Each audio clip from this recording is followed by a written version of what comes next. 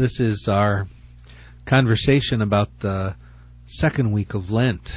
It's wonderful to be into Lent this far, but it's a good time to review where we are.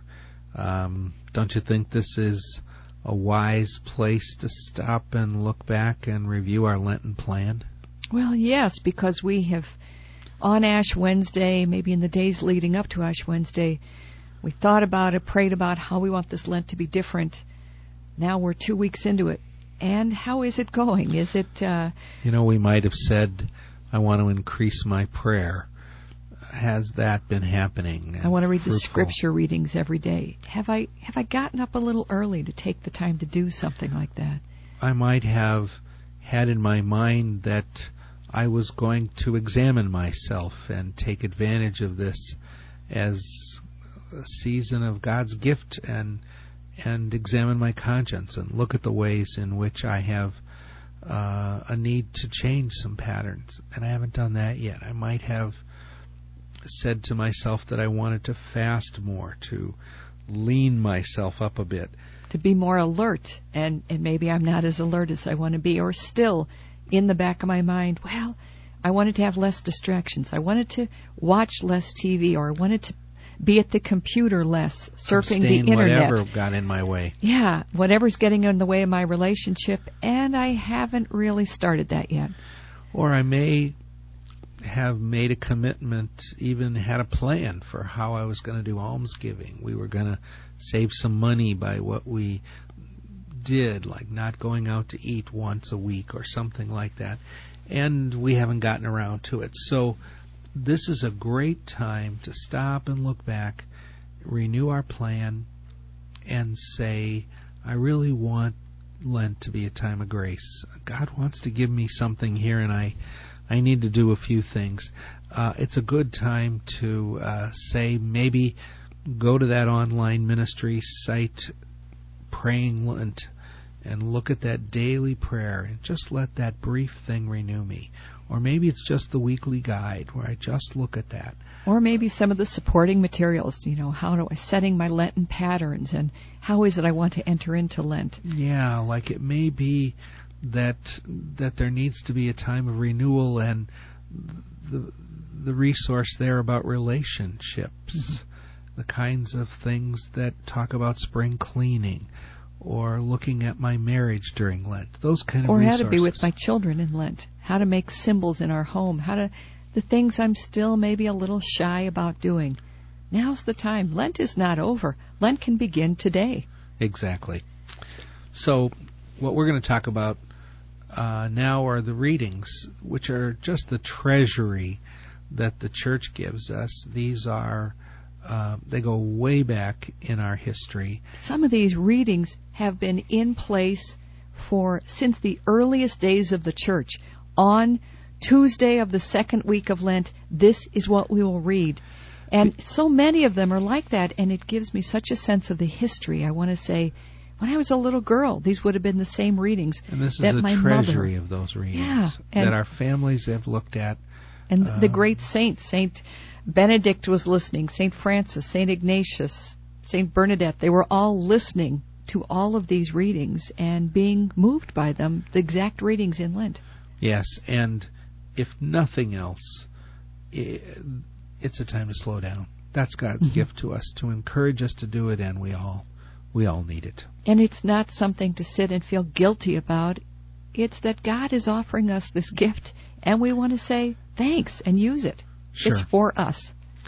So talk about Sunday.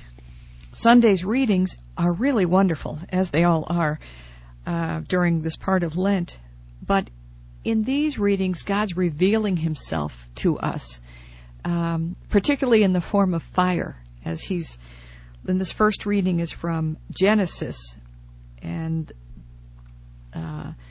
the Lord takes Abram outside and say, look at the stars. This is the pact he's making with Abram. He's saying, count the stars in the sky. That is how numerous your children will be. And at this point, Abram has no children. His wife, Sarai, is unable to have children. And God is promising him there will be numerous children of Abraham. It's a wonderful moment. And so Abram takes these sacrifices, a goat and some birds, and he cuts them in half and puts them on either side of the altar and goes into kind of a trance. And there is a burning torch that comes down the middle between the two halves of all these sacrifices. It's fire. It reminds us of the numbers of ways that God comes to us as fire in other.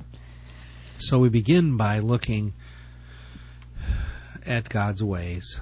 God starts this covenant with his people, this chosen people, this gifted people, the people he calls his own, and promises outrageously that they're going to be blessed. You be my people, and I'll be your God, and seals this covenant with a gift of his presence. It reminds us all the way back, so that when we come to Jesus, the fulfillment of that covenant, we're reminded of it on this day as we begin the second week. And Jesus takes Peter, James, and John up on a mountain. We know what up on a mountain means. That's a special place of encounter with God. And he is transfigured. He looks differently. He reveals to them his glory to prepare them, as the preface says, for the Feast of the Transfiguration, to prepare them for the scandal of the cross, to show them who he is and how God's going to be wonderful in giving us this gift of new life in the resurrection. Who's there with him? Moses and Elijah, representing the law and the prophets. And it's an overwhelming experience for them. Peter says, let's build some tents here, some booths. It's a reminder of the festival of the tents in Jewish history, where they're celebrating the covenant. They're celebrating the freedom from Egypt, slavery, the journey through the Sinai, and then it becomes a harvest festival. And it's a wonderful celebration in the Jewish tradition, because he knows something wonderful has happened. The scripture says subtly he didn't know what he was saying, because this wasn't simply a celebration of the covenant. This was a new revelation. This was something bigger than Peter could understand right then. That's right. And when they come down, Jesus is very cautious they don't tell anybody about it, because they'll get it wrong. He's not coming to be glorified here on earth. He's coming to show them that he will suffer and die so as to enter into his glory. It's a marvelous, marvelous thing. You know, both of these stories, both in the Genesis reading and this one from Luke, the Gospel, they both fall asleep. They both go into some kind of a trance. I mean, all the apostles have fallen asleep when God appears. A darkness comes down and covers everyone, and when it lifts, then, something is revealed. And I just think, how many times in our own lives does darkness come down and God is revealed in the middle of that darkness in some really hard things in our life? That's where we suddenly realize God really is there. So this Sunday, any day this week, can be a transfiguration. I don't see Jesus in glory. I don't look upon him as the fulfillment, as the one who will take away the mystery of suffering and death, the power of sin that overshadows us sometimes. And so this week of Lent, in my house, in my world, with my job, with my family, with my moods, can be a transfiguration, so that my eyes are opened. There's light in the midst of our darkness, and that increases our desire. That makes it easier for us to think about celebrating the Paschal Mystery with mind and heart renewed, as the first preface of Lent says. And we're not going to see God in a burning torch. A cloud will not come down. We won't see anything in dazzling white. But what everyday things are there where God's revealing himself to me? What people are there? What events, what things in my life are there where God is being revealed every day in my life? And when we start to get that sense of wonder and awe, the bigness of this, that what God's trying to do, it can bring us to our knees. And so on Monday of the second week, we hear Jesus saying, don't judge and you won't be judged. He wants us to be as merciful as God is. The call to forgive our enemies, the call to be merciful is really big. I have a friend who sometimes reminds me of how judgmental we can be while trying to be good. Reminds me that judgment is really the reverse side of trying to be good. The closer I get to the Lord, the more the evil spirit tempts me to be proud or to be arrogant and to judge others who aren't working as hard as I am, who haven't been given the gifts I've been given. So I look down on them. And in the search for holiness, I become harsh. And Jesus reminds us right off the bat, don't judge, and you won't be judged. What he's saying here is a good way for us to go through Lent.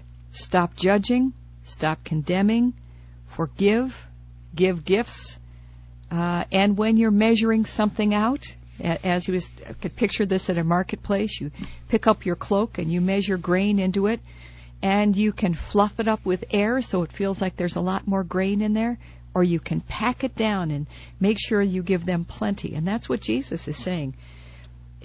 Being generous. Pack it together, shake it down, overflow it, because the same exact measuring cup that you are using in judging other people is the same one that's going to be judged in judging ourselves. It's the same cup that's going to be used. And if I catch myself saying in my heart right now, man, forgiving is hard. The longer yes, it's it been is. there, I can say, maybe that's what ought to be my Lenten project, is to ask the Lord to forgive me, to make me conscious of His mercy to me, so that I can become more grateful, more free, so that I can start to love others. The worst thing of all is what failing to forgive does to us. If anger is stuck in me, it's like cancer. Anger simply ruins me and doesn't hurt the other person. I have heard that the inability to forgive is like taking rat poison and hoping the rat dies. That's not how you do it. That only kills yourself. You have to let go of this. And if you smile at all about that, you know what this is about. And so I can beg for that grace. We're not used to begging. I mean, maybe if a relative is very, very sick or someone we love is in trouble, we'll beg God for help. But to beg for ourselves that the Lord purify our heart and make us more forgiving is a great thing to do at this time early in Lent. And there's someone in all of our hearts that needs our forgiveness, and this is what we can be really asking for, especially on this day. If we need to, pray the prayer of Daniel, who begs God to forgive. Mercy and love are yours, O Lord. That's what you do. That's who you are. So please forgive us. Please look merciful upon us. It's a great way to pray during Lent.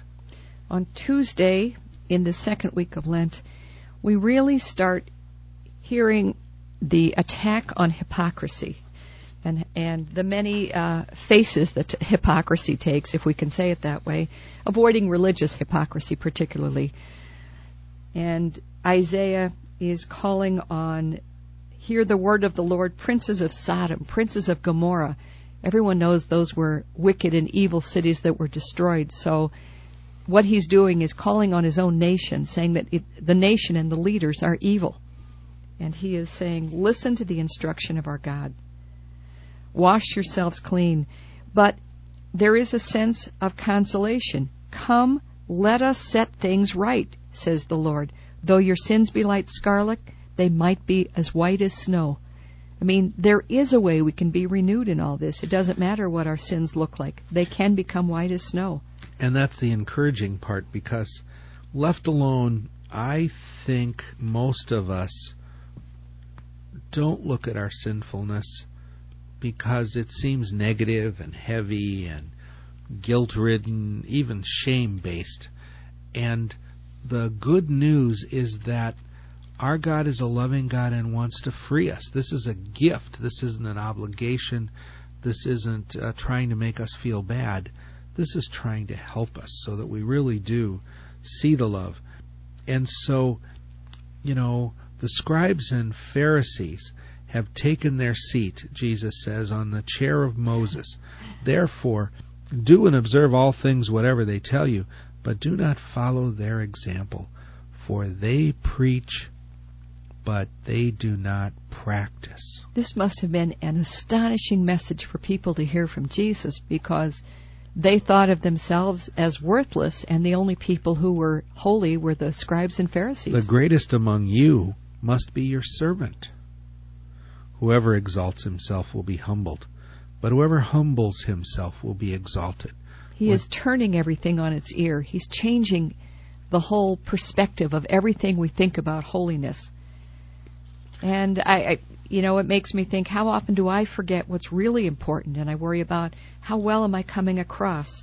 How do I appear in all of this? And I forget what Jesus said. It's not the appearance of holiness. It is humility. That's the mark of his followers. The greatest among you must be your servant. No one leads like this. Exactly. And on Wednesday, which is usually like Friday, more penitential day, we have the third of Jesus' predictions of his passion. Especially in Mark, this is part of the journey to Jerusalem. It's part of the way in which Jesus is healing the blindness of his disciples. The story began, we remember, with the healing of a blind man who couldn't see very well. And Jesus had to do it a second time. Things weren't clear.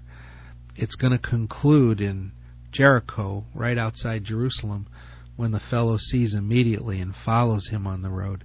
Jesus is trying to heal this blindness of his disciples. So he tells them he's going to go to Jerusalem, and there he's going to die. But on the third day he'll be raised again. And he catches them arguing among themselves because the mother of James and John, the sons of Zebedee, she's advocating for her sons that they can sit at his left and right when he comes into his glory. They're still imagining he's going there to be made king.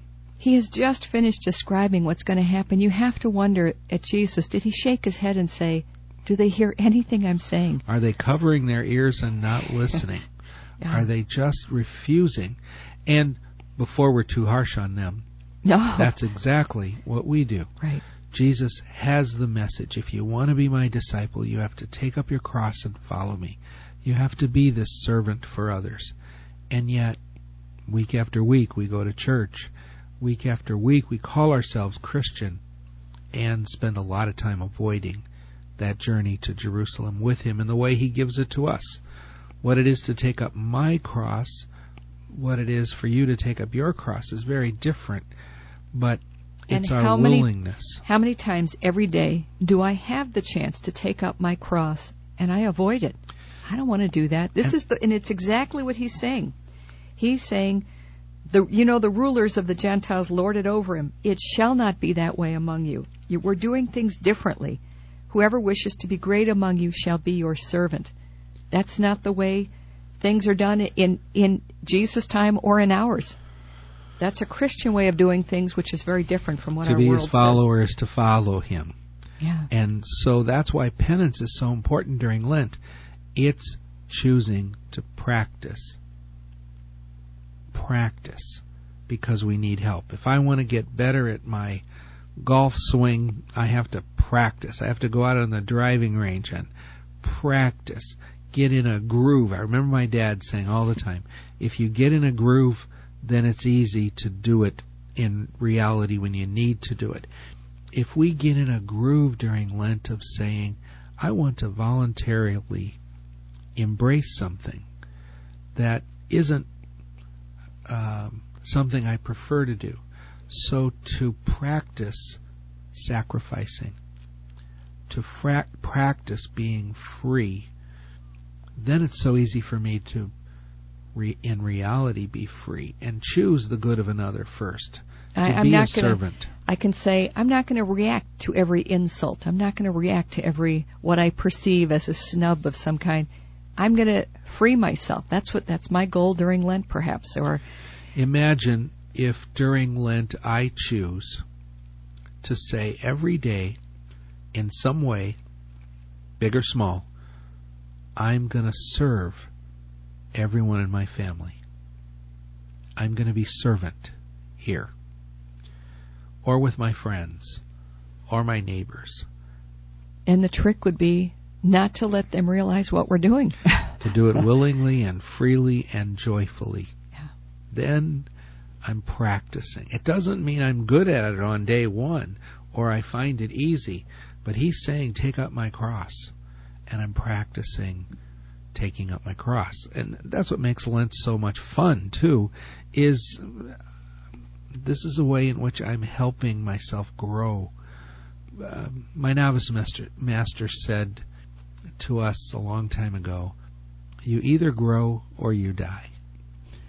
Choosing to grow is the only option that can make us happy and fulfilled. And not always the easy way, but it is the only way. But the alternative is not to grow. Right. Not to grow. And to be stuck in the patterns we're in now. And as much as that's easier, it's not the path to happiness. On that Wednesday, I just love the way this Jeremiah reading, it's like foretelling what's going on. Jeremiah, it's very moving. He's talking to God, saying he's being accused unfairly. And so he says that the priests are saying, let us carefully note his every word. And it really feels exactly like the tone of the Gospels as it gets closer and closer to the crucifixion. And you feel like the religious leaders are really starting to pick up the pace on their plotting and trapping him. Exactly. It's like a symphony where you start to hear this little theme. The oboes come up a little bit, and you get a theme that gives you a little warning, a little bit of a preview of the main theme of this story. And it's heavy because it's going to result in Jesus' death for us. Right. And when I can say for me, then it's not hard to look at. Looking at it helps me grow in gratitude. And then, of course, Thursday, another consoling day, as Tuesday, Thursday, and Saturday often are.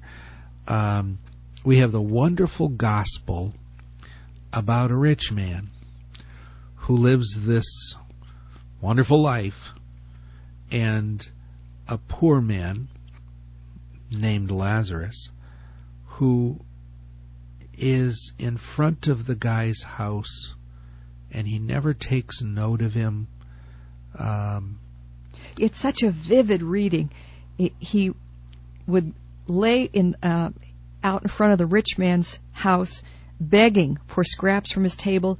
Dogs even used to come and lick his sores. I mean, it's very vivid and kind of revolting. So then the poor man Lazarus dies, and the rich man can, of course this is a parable, so you can do things in parables.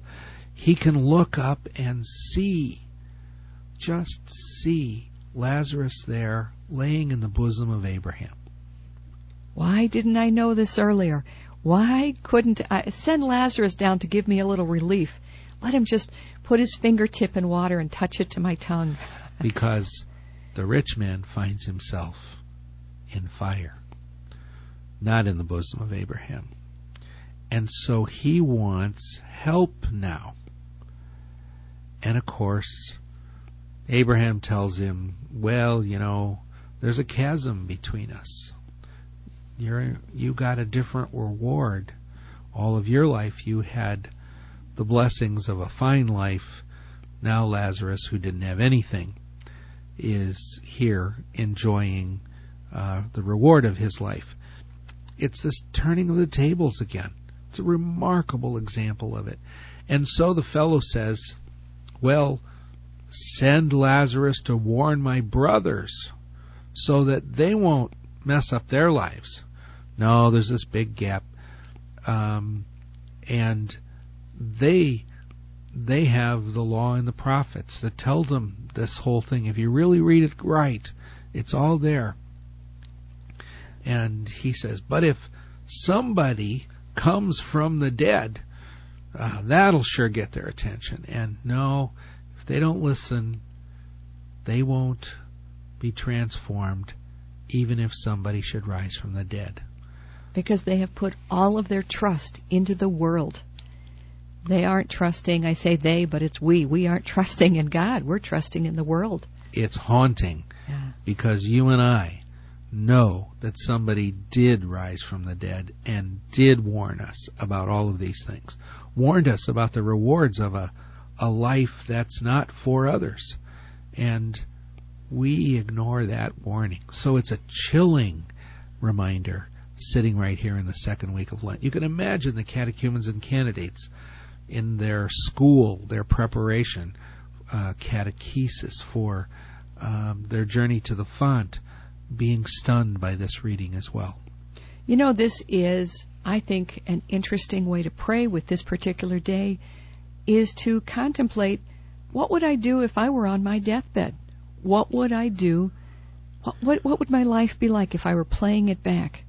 Would I be more like Lazarus? Would I be more like the rich man? There's always that exercise you can do. Make a list of your top 5 priorities. Write them down, 1, 2, 3, 4, 5. Well, it might be my family, it might be my friends, my work. Then you make a list of where you spend your time. Is it still 1, 2, 3, 4, 5? Yeah, that's wonderful. That's revealing. Well, it really is, and it helps us set the scene for what this gospel really is about. Nobody wants to say my priority is the things of the world. Right. Nobody wants to say my priority is my own needs. But I can ask myself if that is the way I spend my time, my energy, my choices. It just is so good to reflect on this thing. And in a way that can help us change those priorities. The first reading is from Jeremiah, and he says, the Lord says, "Cursed is the man who trusts in human beings, who seeks his strength in flesh, whose heart turns away from the Lord." And he compares them to a bush that's barren because it's in the desert, and a tree that's planted beside water and stretches its roots out toward the water. It's always alive, it's always fresh, it's always renewed, and the assaults of nature don't affect it because it's nourished. And it's such a beautiful, poetic reading, and the exact thing you just talked about, the tree planted beside the water, stretching out its roots, it's echoed in Psalm 1. He is like a tree planted near running water that yields its fruit in due season. I think a tree that is alive and a tree that is shriveled is often an image that's used in both Old and New Testaments. More torturous than all else is the human heart, beyond remedy. Who can understand it? The Lord alone probes the mind and tests the heart, to reward everyone according to his ways, according to the merit of his deeds. This really is a time of discernment, and really an opportunity to grow that we don't have throughout the year when we're too busy. This is a focused time in which we let God's grace come into our lives and change it. How many Lents have we had? 20, 30, 50, 70? This is a time to really let God transform our lives. That's kind of exciting, I think. The Friday readings, as Fridays tend to be a little more penitential during Lent, it's about suffering and death. And it's both Friday and Saturday we have stories about family jealousies. But there's a great... which themselves are parables about the prediction of the Passion. You know, they don't get it straight on, but he tells the chief priests and the elders of the people, here's another parable. And he tells them a story about a landowner. And he plants a vineyard, puts a hedge around it to protect it, digs a wine press in it, and built a tower. So, he leases it to tenants and then goes on a journey. And when vintage time draws near, he wants to come back and he wants some wine. He wants to collect his rent. So he sent his servants to the tenants to obtain his produce. It's very much like you and me. The Lord has given us life, allowed us to be baptized into Jesus, confirmed that with years of graces, nourished the faith, given us the mission to go out and proclaim the good news, and comes back periodically to find out how we're doing. That's that story. Of course, He's with us every day, every breath we take. But it's the story that helps us realize, do we kill His servants? Do we think somebody else has it a lot easier than we do? And ultimately, these landowners kill His own son. Now, this is a biting indictment for the leaders of the Jewish people who killed the prophets who came to help them with the covenant, and now He sends His own son, and He's rejected by the leaders. And the Pharisees knew this. I mean, it even says in the Gospel, they knew He was speaking about them. It just adds fuel to the fire of their anger and their fear about Jesus.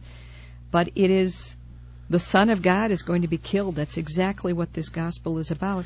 And in the first reading, we see the story about Joseph and the coat of many colors, and his brothers are all jealous. And it's a nice parallel, because Joseph is sold off to the Ishmaelites to be a servant. They're kind of like the Palestinians. I mean, they're foreign people.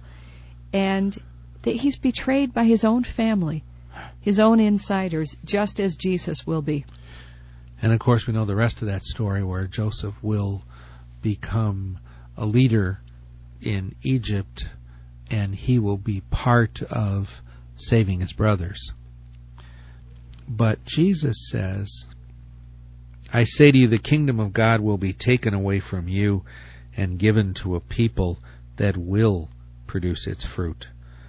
That's all God wants, is that we produce fruit, that we be so grateful that we become people who help liberate others, that we become people who announce the good news and are willing to suffer the rejection of others who don't want to receive it and accept it. And that's why strength training is important during Lent, the ability to know what our mission is, know who we are, know what stuff gets in our way, know the unfreedoms and resistance, and to really develop strength to be disciples. Well, suffering and death are a part of all of our lives, but using the Christian context for it gives it a meaning. It gives it a support for us, too. And it brings us closer to the sufferings of Jesus. It brings us closer to those people who suffer so much. Jesus doesn't talk about the suffering of the rich. He talks about the suffering of the poor and the outcast. We're getting the best of readings that are prepared for the catechumens and candidates. On Saturday, the gospel we have is one of the great gospels in Luke chapter 15. Jesus is eating with tax collectors and sinners, and of course they're gathered around him. He's their Savior. He's offering them forgiveness, and it's the Pharisees and the scribes who are complaining about what he's doing. And so he tells them really three parables. This is the third one. The first one is the story about the lost sheep. He's got 100 sheep, and one of them goes, wouldn't he leave the 99 and go out and find it? And when he finds it, wouldn't he call everybody together to celebrate? My sheep is back. Or the woman with the gold coin loses a coin in her house. Isn't she going to sweep the whole house and look everywhere just to find that coin? And when she finds it, she's going to celebrate. Exactly. Well, this is a story about a father who has two sons, and neither of them are very nice kids. That's an interesting way to put it, but it's true. The younger son basically has become selfish beyond belief. Imagine a son saying to a father, I want my inheritance now. I can't wait till you're dead. Give me half of what you own now, 'cause I want it. And this loving father does it. He gives him half of the inheritance. Imagine losing a son that way. It is as though he died.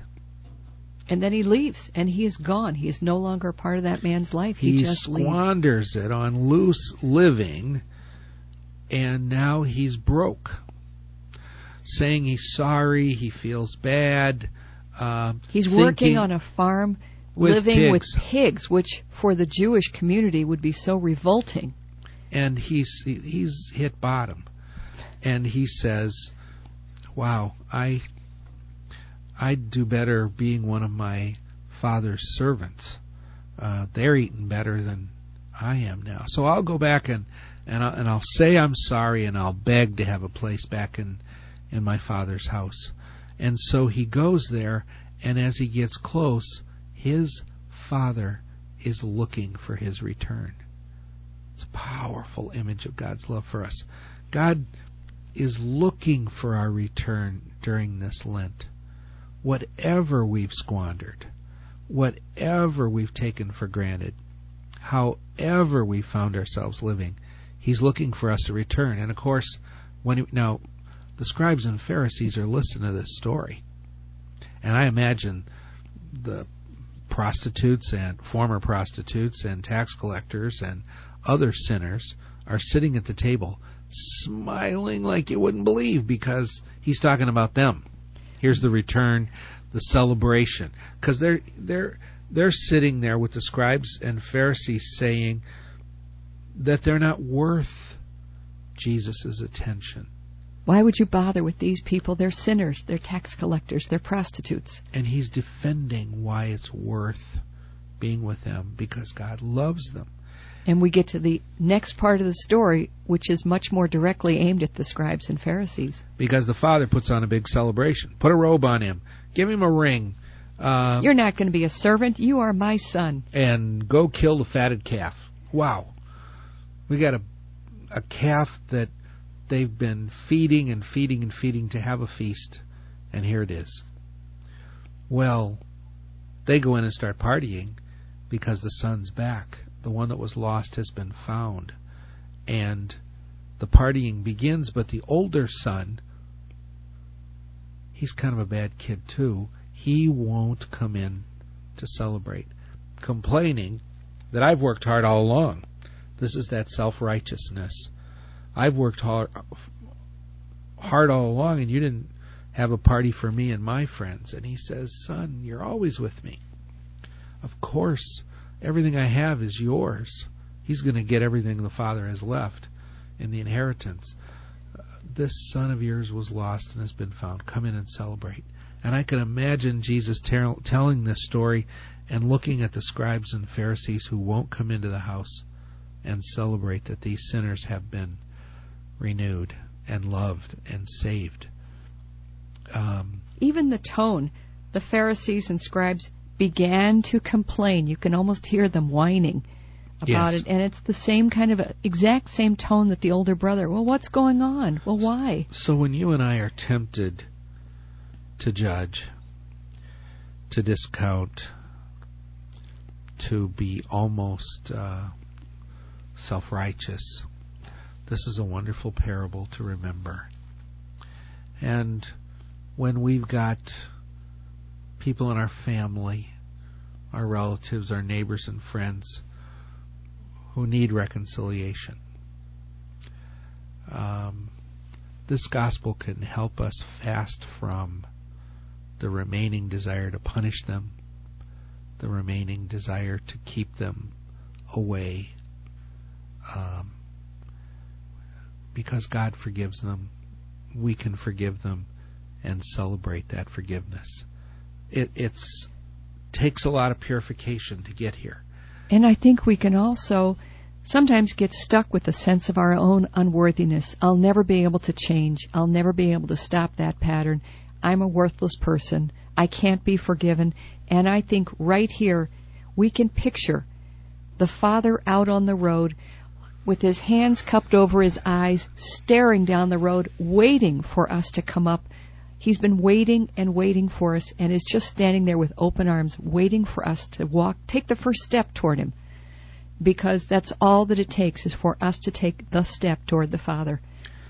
Whatever our brand of sinfulness is, whether it's squandering our gifts, rejecting God's love in some way, rejecting our mission to love the way He's loved us, this is a week in which we can let ourselves feel the love of that Father and the encouragement of the Lord, who's transfigured to show us it's all about a different kind of glory, and it's a promise that we can be with Him in it. So this is a great week to renew our patterns, to think about the ways we can